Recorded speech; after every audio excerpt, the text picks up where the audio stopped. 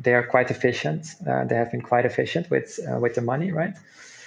So that means that something must be right inherent in the business model. Oh yeah.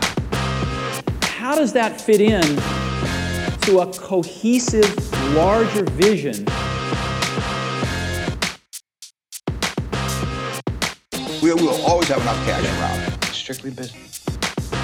Business. It's just business. Hi, finance leaders, and welcome to CFO Yeah, your new favorite finance podcast.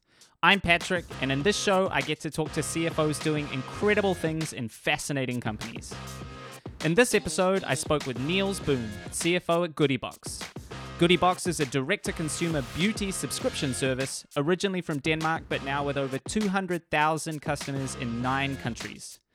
Niels joined in September 2020, having worked at well-known companies like Ada Health, Boniel, Itembase, Zalando, and McKinsey. His career includes an interesting mix of consultancy, strategic finance at large global companies, and plenty of do-it-all CFO work. So of course we spoke about that, and also how it felt to change roles in September 2020 in the middle of the COVID crisis. As always, this show is brought to you by CFO Connect, a global community for finance leaders. Join us at cfoconnect.eu, and you can email podcast at cfoconnect.eu with any questions or feedback.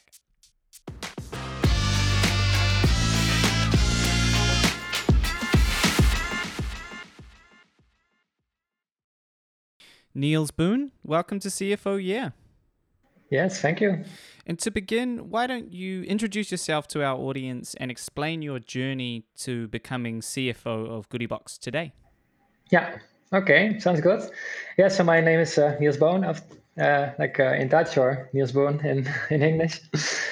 So I'm Dutch, living in Berlin for like 8.5 years right now. And my background has been shortly investment banking, then strategy consulting, and then working in tech companies, starting with Zalando in Berlin in like 2012. And since then, I've been at different companies, always CFO or kind of COO in a wider definition of CFO, let's say. And so I like it a lot, and happy to be on this podcast. How would you characterize yourself as a CFO? Yeah, so I think there are kind of 2 types of backgrounds typically for CFOs, right? So either more from like the accounting controlling side, or more from the strategic corporate finance side. So I'm more the latter. So I come from strategy consulting background, and I've done a lot of like M&A work and working for private equity clients when I was at McKinsey back in the days. And so that's more my background. So I'm always looking for how to use the numbers from accounting and controlling, and take the right decisions based on those, and to make sure that that we create the most value for the company. And I'm less coming from the background of having to make the numbers, let's say. So of course I can like manage teams doing accounting and controlling, but if you have now like a difficult question about IFRS, then I'm probably not the right person to answer it. And what attracted you to finance in the first place? Yeah, so I've always been interested into any finance topics. So when I was young, like I think 12 or 13, I started investing already, with no money, of course, right? Because I was still young. But and it was even before the days of internet. So I was really like calling the bank by phone and then saying I want to buy this share, and then I wanted to buy it was before the euro even, so Dutch guilders, right? So I wanted to buy for, let's say, 20 euro, 5 shares or something, right? And then the guy on the other side, hearing my voice, would say, is this you, or are you calling for your father? I said, no, it's for my own account. And then I read a lot of books about it as well already back then from the local library. So I was going there, getting books, and then reading about stuff I had no clue about back then, of course, like, I don't know, option trading or stuff like that, because I was just interested in that you can put your money somewhere, put it at work, and then it becomes more. Without working for it. Back then, I thought that was the easy way to make a living, let's say. Of course, it's also sometimes going down, right? And it's not that easy. But this is how I got into it, more or less back then. And having worked now in quite a range of different roles and different industries, I'm really interested in what you look for when choosing a role or choosing the next company that you want to go and work with. Yeah, so I think from my perspective, like I'm quite, I have quite a broad interest. So I like a lot of companies and businesses in general. So I'm mainly looking for some product that I can relate to, that I think that really makes a difference to people's lives, right? And ideally like something positive, like not selling, I don't know, tobacco or something, or weapons or anything like that, right? So something that really brings joy. So for example, with Goodiebox, like we have these beauty subscription boxes. So this is always like, especially now with COVID times, it's very nice to receive those boxes, for example, right? So this really makes a difference in people's lives right now. And the same with Ada Health, for example, it really saved lives sometimes, or helped people a lot as well there. So yeah, some product that you can stand behind. And then, of course, the business model I believe in as a CFO, right? Because the big chunk of work is typically either to defend numbers to investors or to convince investors to invest into your business. So the first step is to be convinced yourself, of course. So this is really important as well. And that also comes with having a good connection with the founders, because this is really important for the CFO, right? Whether you can actually work together, and whether you have the feeling that the things you will come up with are going to be accepted and appreciated by the rest of the management team, and especially the founders, who are typically also like the board and shareholders at the same time in the startup world, right? So these three things mainly. And then furthermore, international exposure always. So I wouldn't work probably for a company that just does one market. I always want like the international experience. First of all, because I'm international myself, right? Like as in Dutch living in Berlin, in Germany. So sometimes, for example, I was like thinking about maybe a company with only German speaking people for the German market, but then you feel like you're not at the right place because you're not German yourself, right? And the same would happen with like a French company in France focusing on the French market. Like, okay, I could be CFO there maybe, but it's not the same as if it's all international. So with Goodiebox, we're in 9 countries, and it's really spread over those countries, the member base and the revenues as well. And Germany, the Netherlands are both big markets as well. So this is me as a person. And then Denmark, of course, is big as well. And we have Norway is big, like all the other countries as well. So here I felt at home. And we also have a lot of Dutch people working here, for example, and German people as well, of course, besides a lot of Danish. So this combination was really good for me. You mentioned that you look for a business model that makes sense and that you can believe in. Yeah. So perhaps for the benefit of everyone listening, what is Goodiebox's business model? Yeah, so it has 2 main characteristics. So it's called direct to consumer or B2C, right? So we're not selling to big companies, it's right to the end consumer, and it's subscription based. So those 2 things are quite different in terms of business model. And then the third thing that's kind of different from maybe other technology companies that you typically think about is that it's a physical product. So it's really a physical box coming to your house with 5 or 6 products in there. Every month, new products, of course. And so there's a whole lot of logistics and planning going on in the background. Whereas if you would have a purely digital product, it's just the same for everyone, right? I don't know, like software as a service or some other, like an app, it's the same. Everyone can download it tomorrow. That's no difference. Whereas if tomorrow we would get like 10,000 more people subscribing to us, then we don't have the boxes. So this is what needs to be managed. And are you personally quite hands-on in the logistics side of things? Logistics is luckily handled by other people. But I'm involved, of course, with everything that has to do with like the numbers around it, right? To make it more like efficient and make sure that it goes in the right way. So more with the planning around it. So because it's a recurring subscription of people, you can make quite stable predictions, more or less. You can see like cohort base, how many people have subscribed and how many will churn every month, and then do an estimate of how many new ones come on top, right? And like this, you can more or less see into the future and say, okay, 5 months from now, we should roughly have so many members in this country, and therefore we need so many boxes produced, etc. But in reality, this is not that easy. So in theory, it's easy, but in reality, like you always have to deal with humans, right, and human factors, and so this is something that can be optimized still a lot. So this is one of my focus areas for sure, the planning process. Yeah. You arrived at Goodiebox in September 2020. Is that right?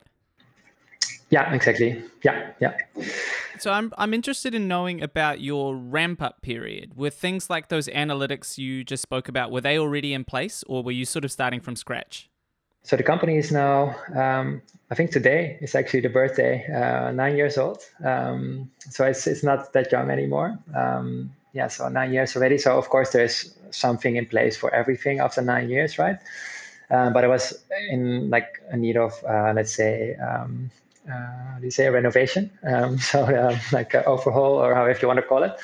So the first thing I did was to make sure that all the numbers are clean, right? To make sure that like not just revenues and financial numbers and costs, but also operating numbers, like the definition of an active member, definition of churn, the definition of like there are lots of sub definitions that need to be defined as well to make sure that you know what you're looking at, and therefore the decisions that you're gonna take based on the insights from the data will make more and more sense because the numbers are perfectly defined and clean, right? So this process is actually still ongoing. So it's now like 5 months roughly the time in, and yeah, so it's still ongoing because there's a lot of things that have to be cleaned up. But it all comes together. So when you have more clean financial data and more accurate, and also more accurate member data, when you then bring it together, your forecast by definition will be better, right? Because you just get a better view. And typically the issues are that the data, they come from different sources, and they all need to speak the same language literally. So they come from different tech platforms, or some come with a delay, or they come from payment providers, or they come from some other sources. And then in the end, the question is, okay, that's all nice, but it just needs to come together into one number, right? And what is that number? And yeah, then that has to be automated, so that you can have like these numbers fast as well. So this is the other element. So quality on the one hand, and on the other hand, fast closing or fast numbers, so that you can do the decision making faster. So the quality piece, I think I've done, let's say 90% right now of the quality improvements are there, and we have the good numbers. We just don't have them fast enough yet. So we're now retrospectively restating a couple of months back, but we will be done soon, and then we will have both super good quality, and also it will be done like really fast with reporting, some of it in real time even with live dashboards, and then financial data always a bit trading, of course, but then we should be good to go and actually look forward and say, okay, given that we have this data, what can we learn from it, and how should we allocate resources? Which countries are actually performing better than others? Which subsegments of clients should we focus on? All kinds of stuff like that. If you're enjoying this conversation, then you've got to check out CFO Connect, the global community for modern finance leaders, like the ones on this podcast. We host monthly events and workshops, have a private Slack group for CFOs, and a one-on-one member matching program. CFO Connect membership is free, but reserved for experienced finance leaders. So if that's you, head over to cfoconnect.eu and apply to join us.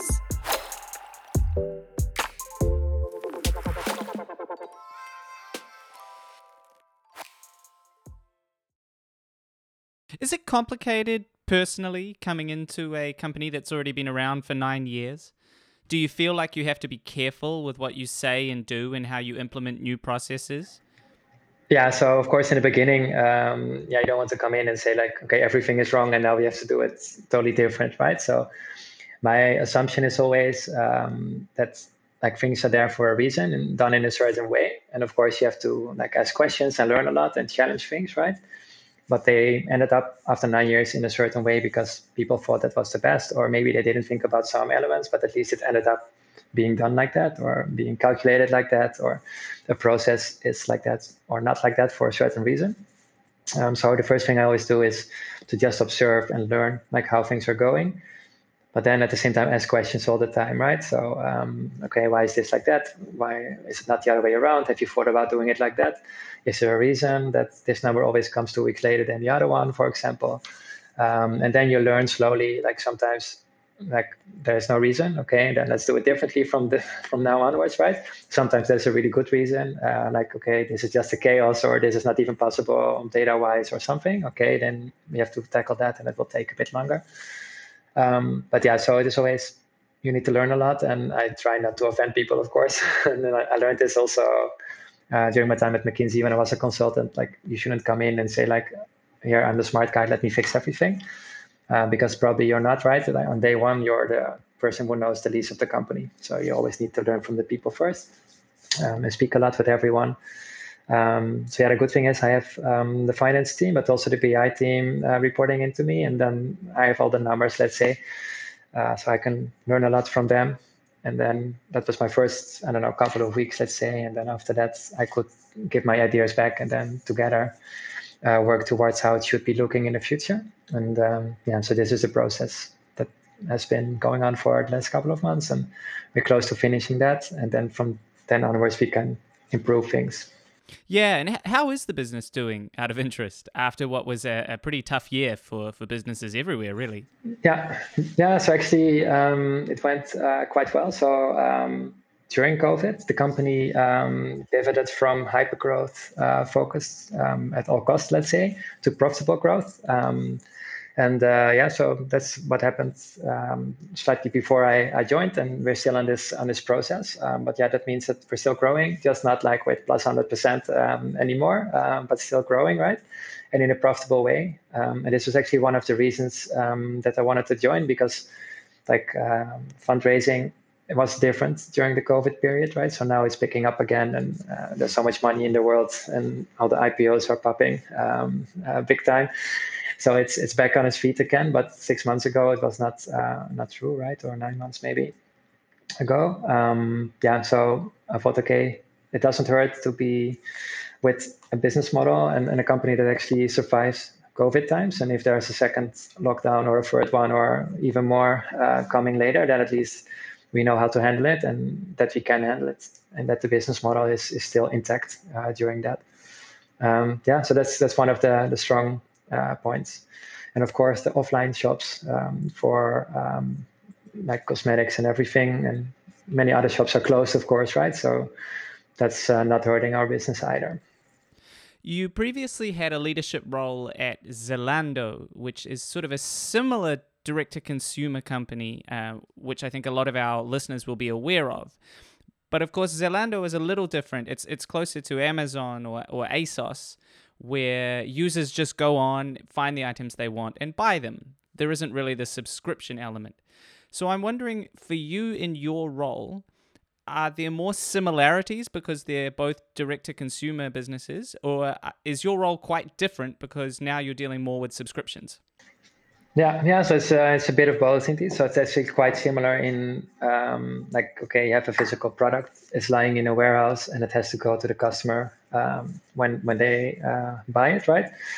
The difference is that with Zalando or any other e-commerce player that's not subscription, you don't necessarily know when people are going to buy what product, because they decide, right? The customer decides.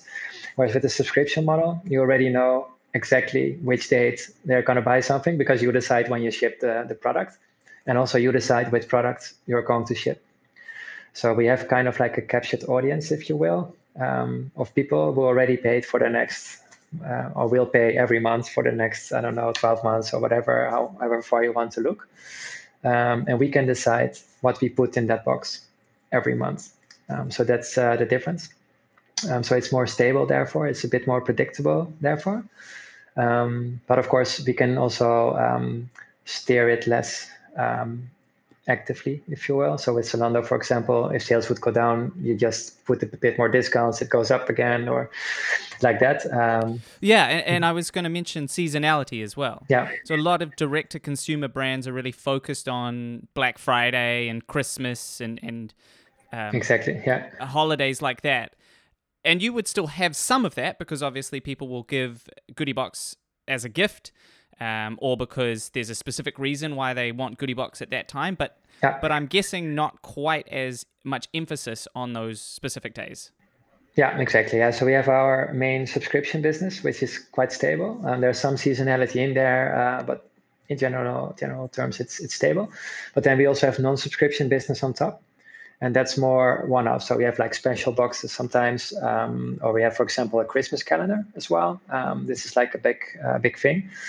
So this happens, of course, just before Christmas, right? So that you get like 24 products to open every day, one product from your calendar. So yeah, this is always happening in November. So we sell them from September to November. But yeah, generally speaking, of course, the subscription business is quite stable. And then on top, we have these more seasonal things. And how involved are you and your finance team in things like promotions, pricing, and the product range itself? Yeah, so we have with me actually Chief Commercial Officer joined as well, a new person together with me in September. So she should take care of these things normally. But of course, when it comes to numbers, we're doing it together, right, with the full management team. So product selection and everything, like luckily we have people who know way more about that than me. But of course, if it's about pricing and margin and stuff like that, then it makes sense to involve me.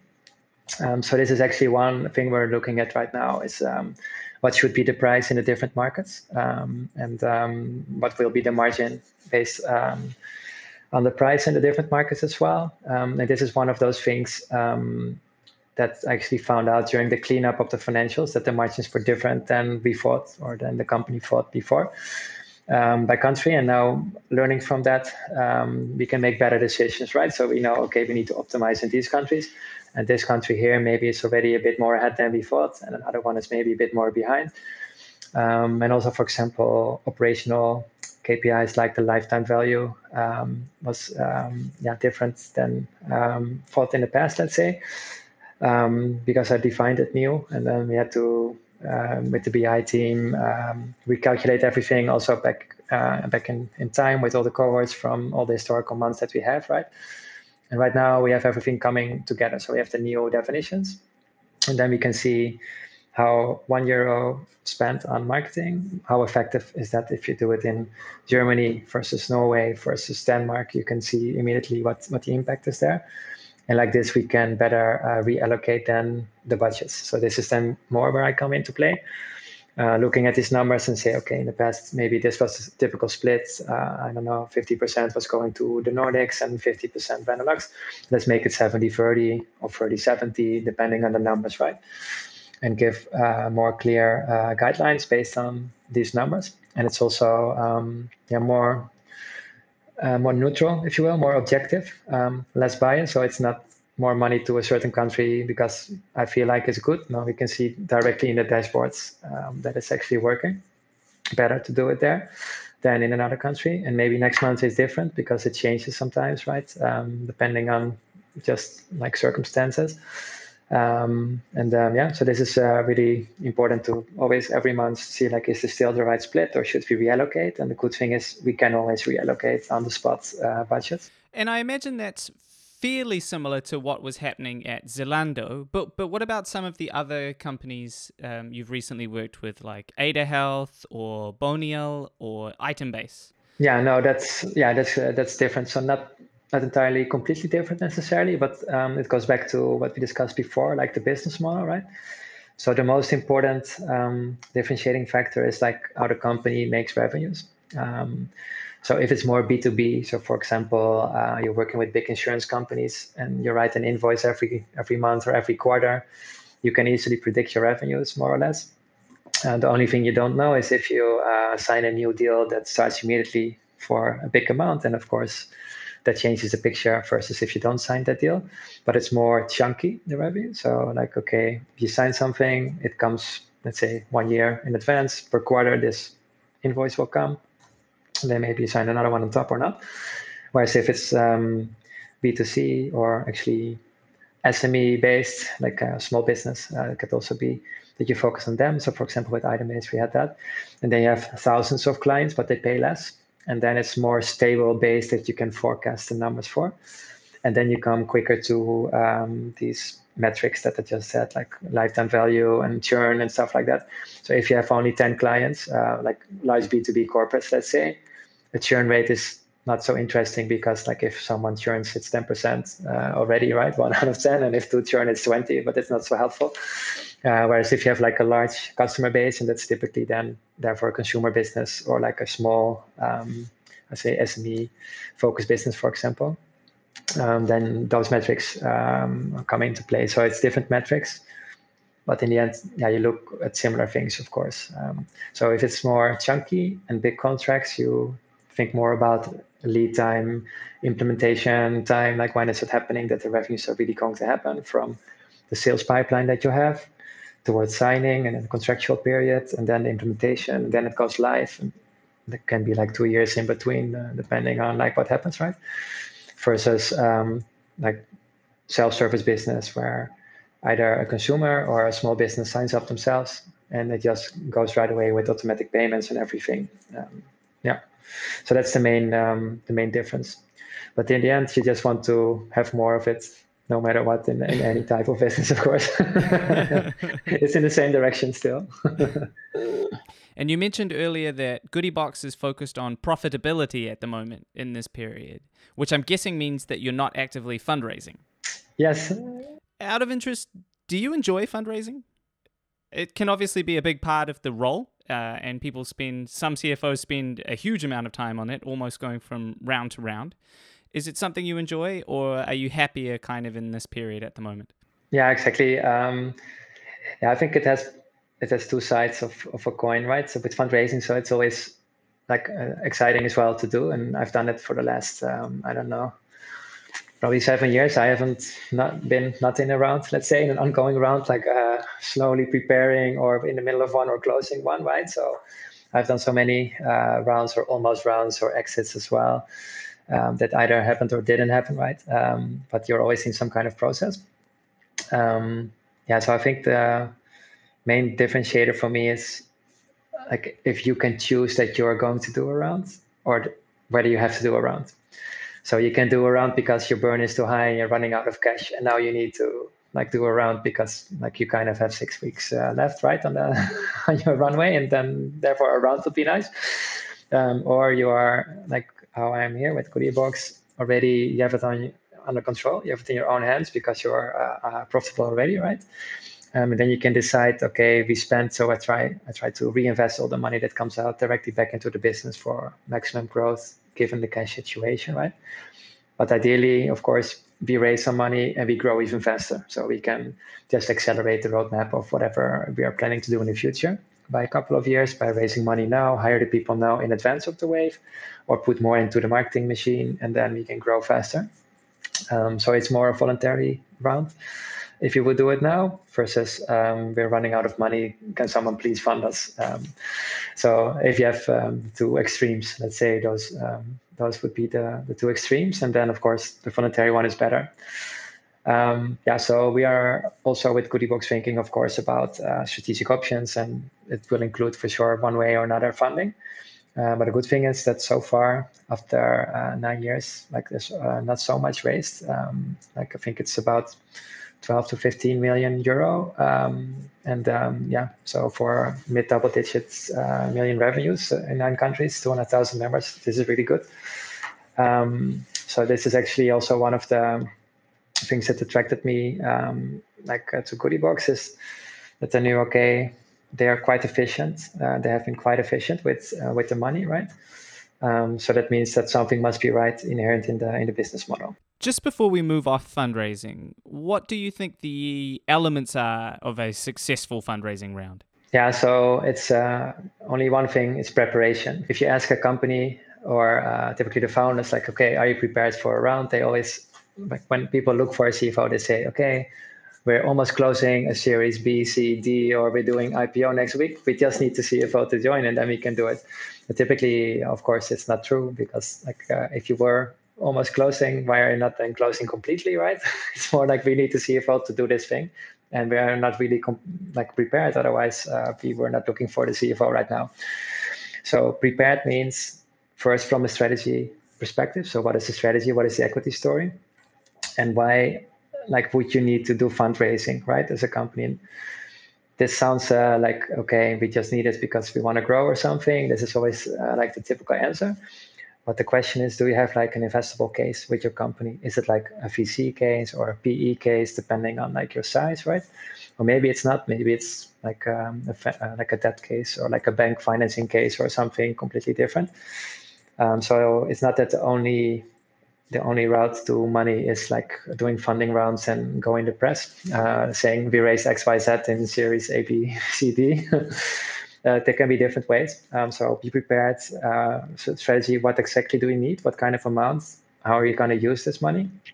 And then also, so this is more from the story perspective. But then you need to get your act together in terms of like finance. All the financials need to be super strict and clean, and they cannot change anymore. They cannot be like half. Oh, I found something here, I need to change it in last month. That's not possible. Like it has to be ideally even audited, right, by a Big Four auditor. But real financials, fast closing, including P&L, balance sheet, cash flow, everything, and real accounting consolidated if you have different entities. Then on the legal side, you need to have everything prepared as well so that you can go into the rounds from, like also, for example, what takes a lot of time is typically to get signatures from your shareholders. This sounds like something super simple, but this always happens just before closing, that you need to call 30 people. 3 of them are living on an island in the ocean somewhere. You cannot reach them, and then you cannot close your round. So to do all those things in advance, have your data room prepared, and also make sure that your tech, your tech stack is really good. So you do the diligence on your tech as well, that it's not like hackable and everything is working. Also on things like GDPR, data protection is really important depending on your business model. That everything is just top notch, so that by the time you are going out into the round and people, the investors will ask for all those things, you say, of course, here it is. Like, how do you handle data privacy? Here it is. How's your tech? Here it is. Where are the financials? Here, all done. Perfect. What's your strategy? Here you go. So if you don't have that, it takes forever. So I've done like a round that's lasted 1.5 years, something like that, because we're always like halfway done and not done, and then another month passes, and then it's like, oh yeah. And in the meantime, the business model changes 3 times, but the pitch deck is still from 5 months ago, and the numbers from the financial model are like doing another story still. So it's difficult to get out of it.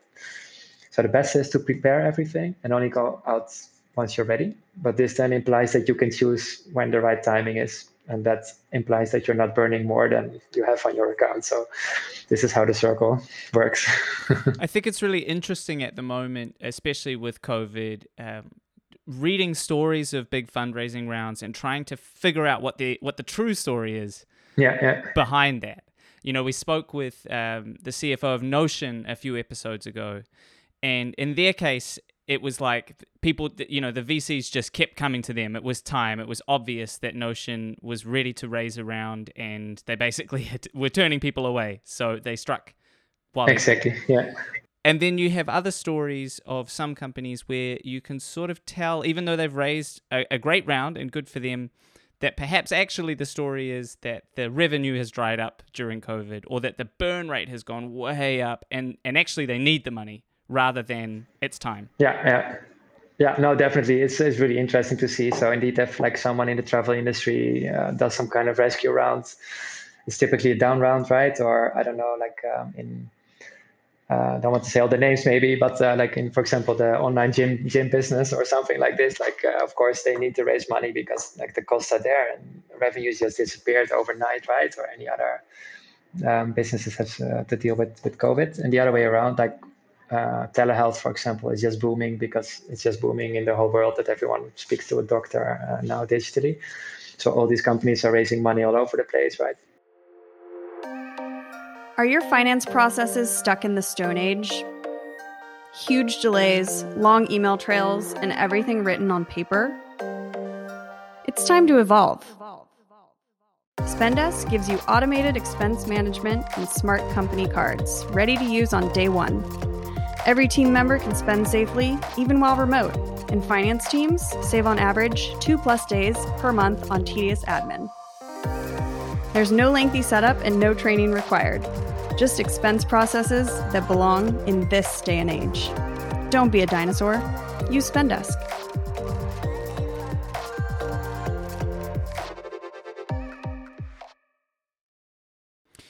You're in Berlin. The company is Danish, and the rest of the senior leadership is in Denmark, I assume. How does that dynamic work? Is it easy to connect with people when you need to connect to them? Or are there advantages to being sort of disconnected? Yeah, so we have 4 in C-level. So the 2 founders in Denmark, then there's the chief commercial officer in Munich, actually living there, but so by herself, let's say home office. And then she's moving to Copenhagen soon after like the restrictions are lifted. She will go there. And I'm then based out of Berlin. So the distances are not so far, normally speaking. Like if there are no lockdowns and everything, I was going to the office in Copenhagen in less than 3.5 hours from my house in Berlin. So that was really good. But of course, you have to go and travel, right? So it's easier if you live in the same place. But at the same time, it's also good to have it spread out throughout Europe. So we have a big Amsterdam office as well, bigger Berlin office. We have people in the UK as well, besides Copenhagen headquarters.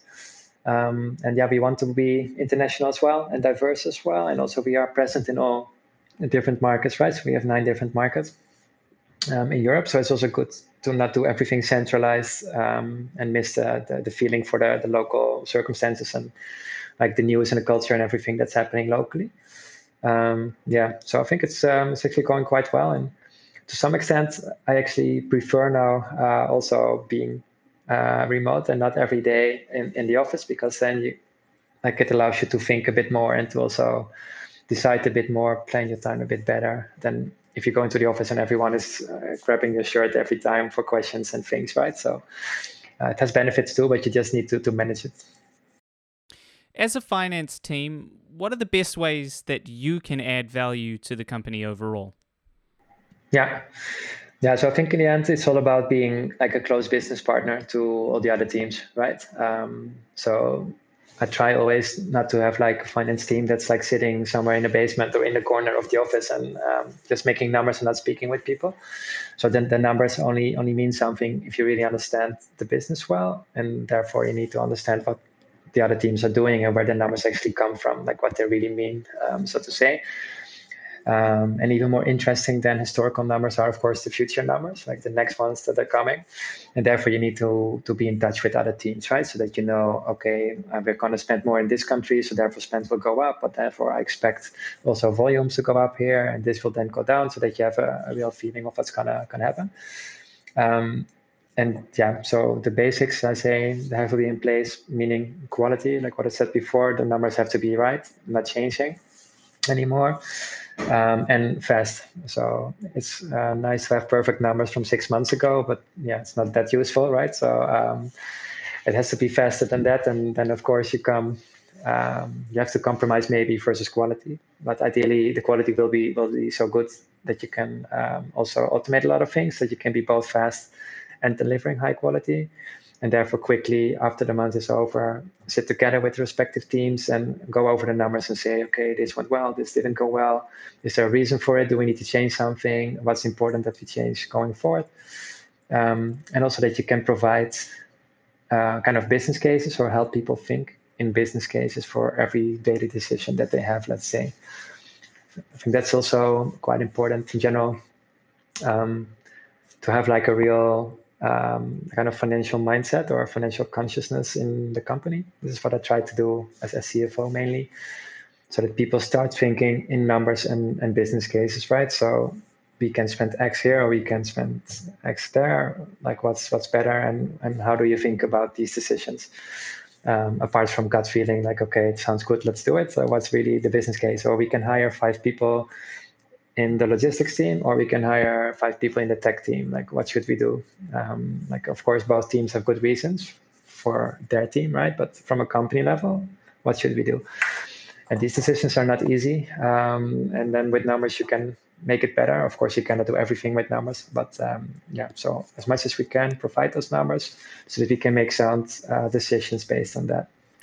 Related to those numbers, somewhat related anyway, we're really interested in knowing at the moment CFOs' forecasting cadences, how often you're reforecasting. So what's the situation like at Goodiebox? So I'm still in the process of improving those things, right?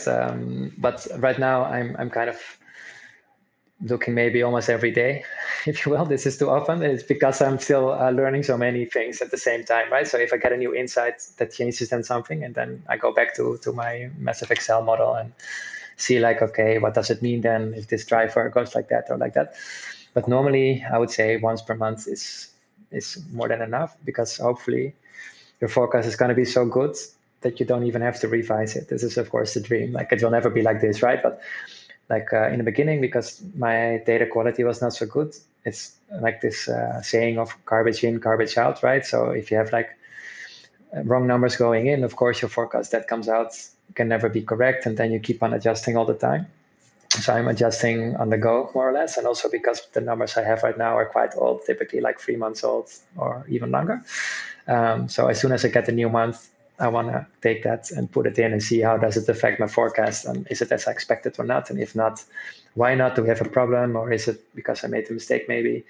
Okay, if not, then we have to solve it. But so it should be going to once per month. That should be fine in the future. And it depends a bit on on like what exactly we forecast, right? So maybe some metrics will go a bit faster, or you want to adjust maybe mid-month already. For example, marketing spend is one of those where, like if possible, every week or something, we can see already maybe one country is going better than another, one channel is going better than another. Maybe put some more there that you can optimize rather than wait for the full month to be over and then take a week to think about it. And like that's just too late. So it depends a bit on the item. Well, I've had a delightful time, and I'm conscious of your time. So if you're happy to, I think it's time to move on to our quick-fire questions, with which we like to finish every podcast episode. Yeah. The first question, what's one finance tool that you couldn't live without? Yeah, so this one is a bit boring, but I would say Excel still. Okay, what's one finance tool other than Excel that you couldn't live without? This is an interesting one. Now I really need to think. I would say it's a tool called Chart.io. It's what we're using. It's a dashboard. It's more BI, if you will, but we have a lot of like financial, like for example, revenues. I can see real time as well with this tool, right? So it's kind of like Tableau or like any other tool, data visualization tool. But yeah, this one is, if I cannot choose Excel, then I choose this one. I think it's also like partly a generational thing. So I'm trained in Excel and raised in Excel, right? So I want to do it myself. So I get a feeling for the numbers, and if I change this cell, then that happens. Okay, then I get a real feeling for the business case and the business model. If it would be a black box that tells me the forecast is X, then I would never be able to trust it in the same way. But I see that younger generations, they have less issues with that, let's say. So they are more trained into another tool or automate things in a different way. If there was one part of your day-to-day that you could outsource completely and forget about, what would it be? Yeah, this is also an interesting one. I think it would be once I have something in my mind, like a thought, that someone takes that and then talks about it to all the teams who need to know. So kind of taking over my meetings or my Slacks or my emails or phone calls, whatever the medium is, right? Because often, like I'm coming to a new conclusion, and then now I need to speak with that team to convince them like that is the new conclusion. And by the time I'm done, like the week is almost over, it feels like, and I could also have used the time to come to the next conclusion, right? So this might be because I'm still quite new at the company too, that I have the feeling like there's a lot of education still ongoing throughout the company and repetition of that as well. So hopefully over time that goes automatically away, and like people already think kind of like more like me, let's say. But this is something that's taking a lot of time, but it's also important at the same time, right? So I wouldn't want to completely forget about it, but it would be nice if I just think of something and then I press a button and everyone else thinks the same the next day. What is the best advice you've ever received? One thing that I learned when I was at McKinsey from like that was back in Amsterdam, so from the Bas of Amsterdam office, let's say, is something called the blush test. So in case of doubt with decisions, and you take a decision in a certain way or you do a certain action, if this action or decision would become public knowledge, like everyone would know about it, would you then blush or not? So would you feel guilty? And this is then helping you to get to your answer. So I think this one is really, really powerful. So if you don't know, just think about this. Like, what if everyone would see me giving this person a raise, but not that person? Like, can I get away with that? If yes, because it's fair, okay, then you do it. If not, because it's maybe not entirely fair, you feel a blush coming up, then you can rethink about it, right? Or with any other decision, you can do the same. I like that. This one is quite useful. Yeah, I like that. A colleague of mine said the same thing. He called it the newspaper test, but it was essentially the same idea, and it was around COVID. So say someone invites you round for dinner and you're not sure whether you should go. One way to think about it is, well, if this was in the newspaper tomorrow because everybody there got COVID, would I be embarrassed? Exactly. It's really good. And it also gives you peace of mind for yourself, right? So you go to bed, you can see yourself in the mirror, and there's no problem. At least this is how you can justify it to yourself. Yeah. Which other finance leaders do you speak to and learn from regularly? Yeah, so here I would say quite like a range of people, let's say. So going back to when I was in university, so some people I know from since then, and actually along the way throughout my career, like former colleagues / friends you've made over time, right? And it could be people more senior than myself or same level or even more junior from my own teams, like over time. Depends a bit on the topic. So if I think like, okay, I'm kind of struggling with this or that, then I know, wait, that person is actually quite knowledgeable about that. And then you can ping that person. Whereas for another topic, you might ask another person, or maybe completely unrelated people who have nothing to do with finance, right? That might sometimes be even better to ask to ask them. Yeah. And last one, why did you join CFO Connect? Yeah, I think this comes actually kind of into the same direction as the previous question. So to ask for things that like everyone is dealing with, right? So all the CFOs or finance people are typically running into the same problems, evaluating the same tools, having the same questions. So it's really useful to be able to informally ask and get answer typically super quickly. Like within a couple of hours, you can already have like 5 answers and you're done, instead of reinventing the wheel yourself. And just in general networking, of course, as well. So I think this is really, really useful. I also try to help myself a lot. If people ask something and I know about it, it can be like just 5 minutes for me to type an answer, and it can save someone maybe like weeks of work, right? If you put them in the right direction. So yeah, this is really powerful, I think. Yeah, and it's growing, right? It's growing quickly. Like the introduction channel is exploding all the time. In the beginning, I read them all and I gave up at some point. Can't keep up. Just too many. Niels Boon, thank you for joining us on the podcast. Yes, you're welcome. It's great to talk with you. CFO Yeah is brought to you by CFO Connect, the fastest growing global community for finance leaders. Join us for webinars and workshops, get our expert resources, and be a part of an exclusive Slack group just for CFOs. Join the community and exchange ideas with CFOs from the most exciting companies in the world. Just visit cfoconnect.eu.